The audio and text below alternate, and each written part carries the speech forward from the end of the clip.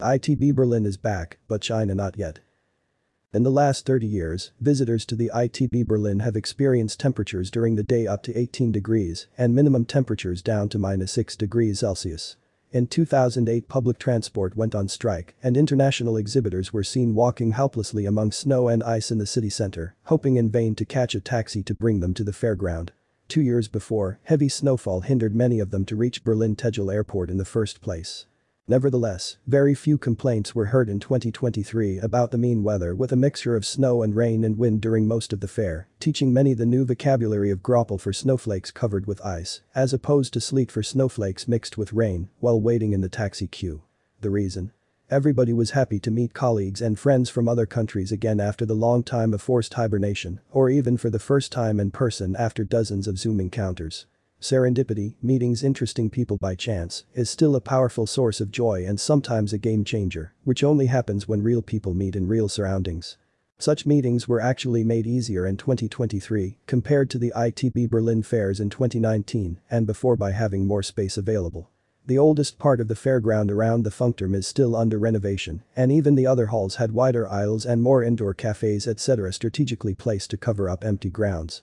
Many exhibitors went with smaller booths or did not show up at all, including China. In total the 5,500 exhibitors reached only half the number of 2019, whereas the number of professional visitors surpassed 90,000, about 3/4 of the 2019 footfall.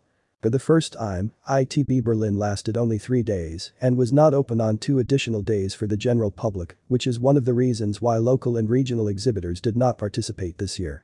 Stands accordingly tended to be less flashy, with the exception of the GCC countries, which stood out as symbols of wastefulness.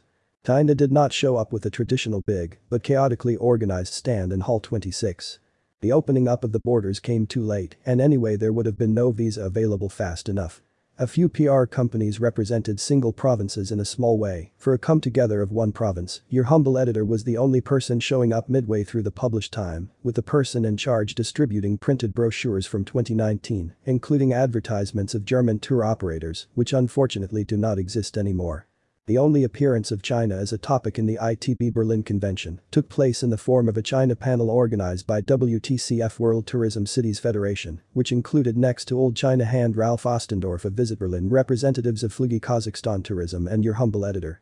However, unlike the organizers of the ITB Berlin convention, the major European tourism organizations ETC European Travel Commission and EDO European Tourism Association concentrated in their presentations on China during their press conference on the day before ITB Berlin started. Furthermore, COTRI is proud to announce that a cooperation agreement was signed between ETC and COTRI during the fair. The ITB Berlin 2023 is over, and ITB Berlin 2024 will probably see again fully booked halls and a better structured ITB Berlin convention. Next stop. Guangzhou, May 19 to 21. The GITF Guangzhou International Travel Fair will represent for the Chinese market what FITR and ITB Berlin did for the European market. The first chance after several years to meet again with Chinese tour operators and to get back a first-hand experience of the many changes in the Chinese society in the post-pandemic phase. COTRI is not only the organizer of the GITF conference of May 20, but can also offer a discount to all readers of COTRI Weekly for the booking of a booth at the fair. Flight ticket and hotel prices are back to 2019 levels, no more quarantine is needed to enter China, just a current negative test. GITF is the best opportunity to re-enter the dialogue with Chinese partners.